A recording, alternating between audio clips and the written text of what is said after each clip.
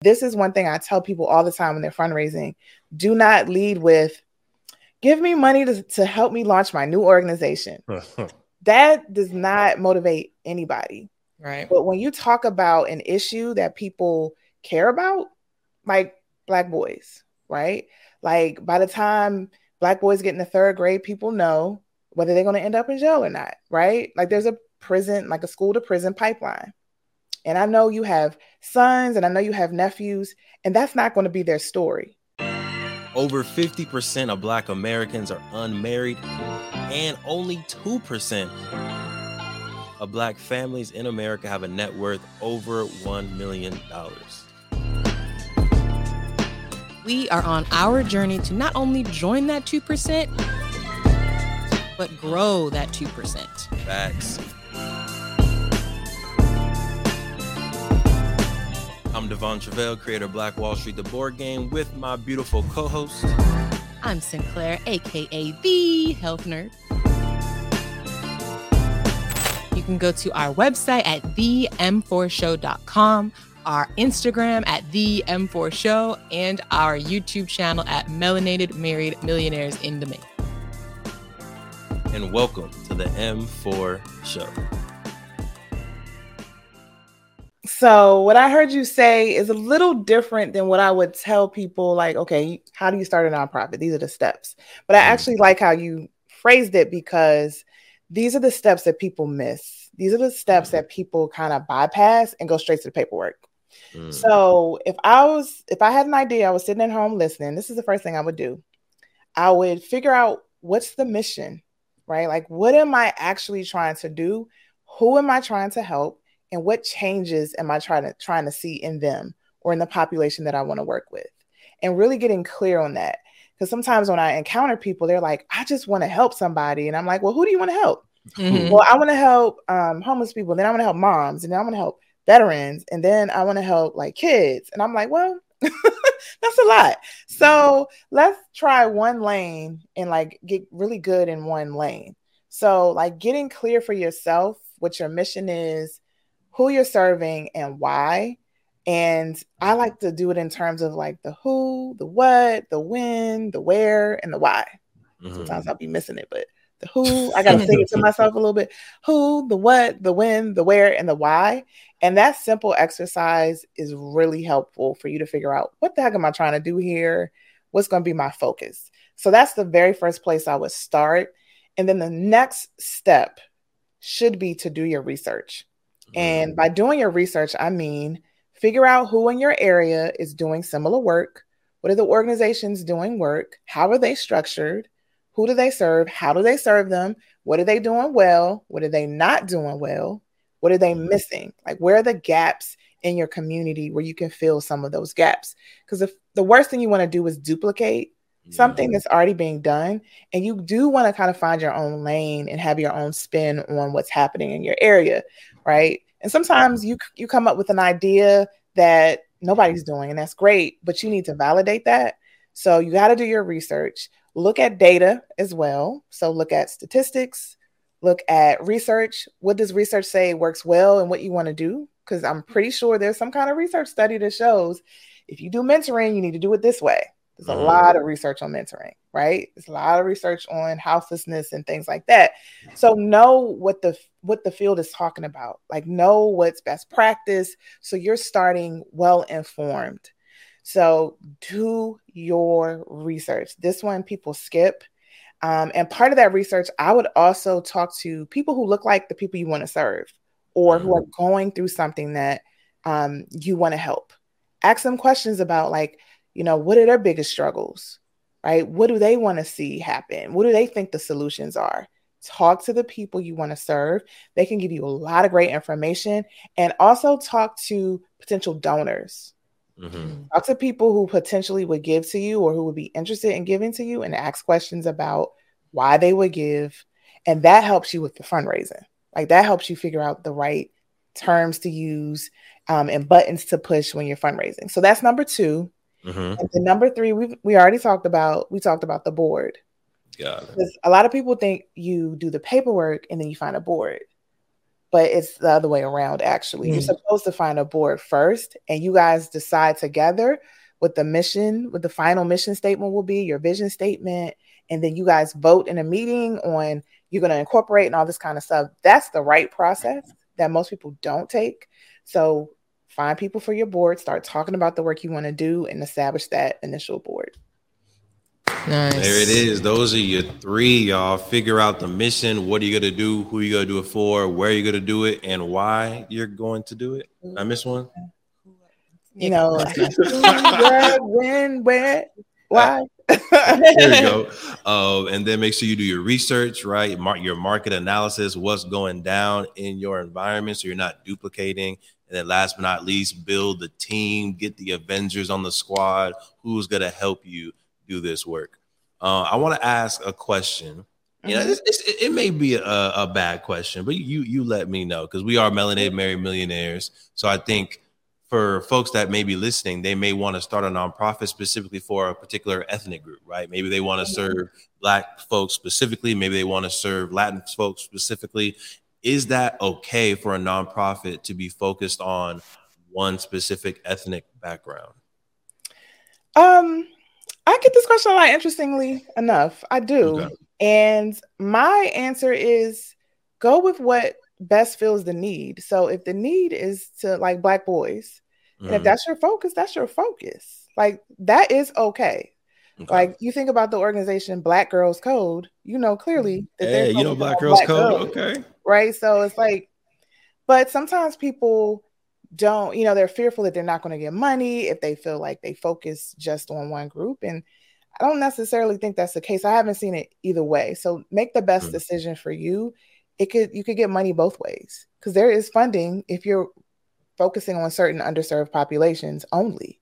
Right. So it goes both ways. So just figure out what works for you as an organization. But I haven't necessarily seen it as like a hindrance or a deterrent for somebody.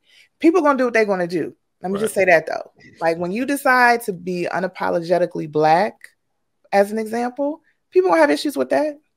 Yep. But you just got to know that going into it. But you can be successful still doing that.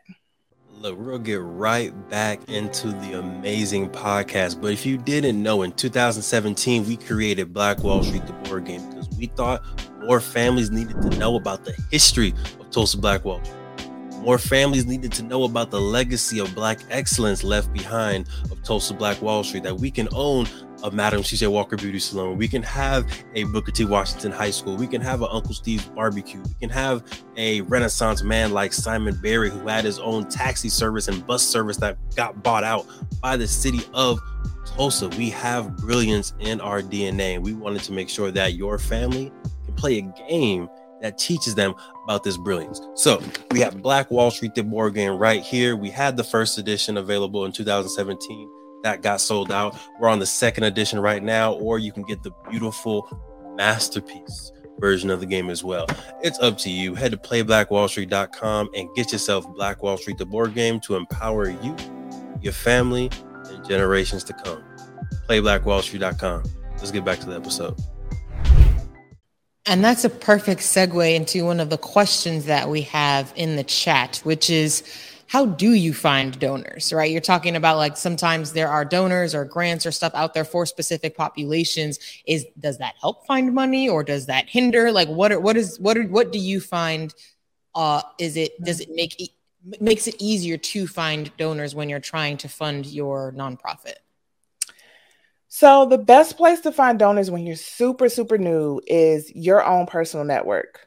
Right. So there's an activity that I talk about called the Circle of Influence. And it's like you figure out who's closest to you, who cares about you, and then you start going outward. So there are some people who care about you and may care about the mission. And if you ask them, they would give money to support your organization. And those are your first donors. There are people in your orbit who would support you right now, but they don't know what you're doing. So they haven't. And if you haven't asked them, they may know what you're doing, and then you haven't asked them, they may not necessarily give until you do. People are funny that way. And then you start going out, like, who's in your social circles and who are in your professional circles. There are people also in your social and professional networks that if they knew what you were doing and heard about it, they would support it. So the best places to start to find donors is in your own personal networks and in the networks of your board. Because that's one of the key roles of your board, is to help expand the organization's network. So the board should be doing their own circle of influence activity and figuring out who's in their orbit that would be interesting in supporting the organization. And this is one thing I tell people all the time when they're fundraising. Do not lead with, give me money to help me launch my new organization. That does not motivate anybody. Right. But when you talk about an issue that people care about, like Black boys, right? Like by the time Black boys get in the 3rd grade, people know whether they're going to end up in jail or not, right? Like there's a prison, like a school to prison pipeline. And I know you have sons and I know you have nephews, and that's not going to be their story. So we're going to interrupt that pipeline. But I need your help to do that.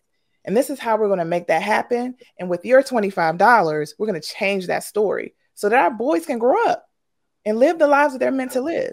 Like when you talk about it that way, I want to get my card out right now. You need an elevator pitch. Right. Instead of, hey, I have a new organization and I'm going to be doing mentoring for some young Black boys in the neighborhood. Can you help? That may get some people motivated, like a teacher or your mom, but it's not going to motivate the masses. So you want to think about the message that emotionally pulls people, particularly when you're talking about donors. Grants are a little different, but I know the question was about donors. So like, it's an emotional decision to give, right? Like people got to give up of their dollars, their hard-earned dollars. It's got to be a reason to do it. And a misconception we have about money is that people don't want to give. And I do not believe that. I do not come from a scarcity mindset when it comes from fundraising, and it does not benefit you to have a scarcity mindset when it comes to fundraising. So if you believe that there's not enough money out there, then there isn't.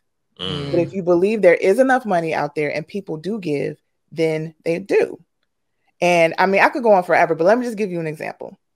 Damar Hamlin, the Buffalo Bills player who collapsed on the field this past winter, he had a toy drive it was like a random town in Pennsylvania. It had like maybe $1,000, $2,000 on the GoFundMe. When he collapsed on the field, he raised like up to $4 million for a toy drive in a random Pennsylvania town. I don't mean to call the town random. I mean, so don't get offended if you're from there, but I'm just saying, like, people didn't have any attachments to that town.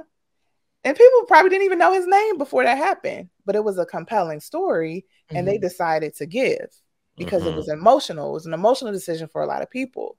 So if you would have said, well, people ain't giving right now. They don't know about that town. Like, why would they give? People will surprise you constantly when it comes to money. You have no idea what people are willing to do. And I love to say all the time, people are grown. Let people do with their money what they want to do. Right. It's your job to present the opportunity and let whatever else happen. But if you're already saying, well, they're not going to give, then they're not going to give. So I'm done lecturing. I'm just saying, you cannot approach it with the scarcity mindset because you won't raise what you need. And we definitely hope that folks that are listening hold and grasp that growth mindset, that abundance mindset that Tiffany was just saying. Money is literally abundant. They print it every day, y'all. Right. All right. It's up to you to tell your story and go get it. Thank you for supporting the M4 show and our mission to increase the wealth of Black families. If you received any value from this episode, any value at all, any, do us a favor and give us a like and subscribe on YouTube and Apple, Spotify, anything, all of them. All of them. Wherever you're listening, go ahead and like and subscribe. And after you like and subscribe, make sure you send this episode to at least one family that you really want to see win. We'll catch y'all next time. Peace.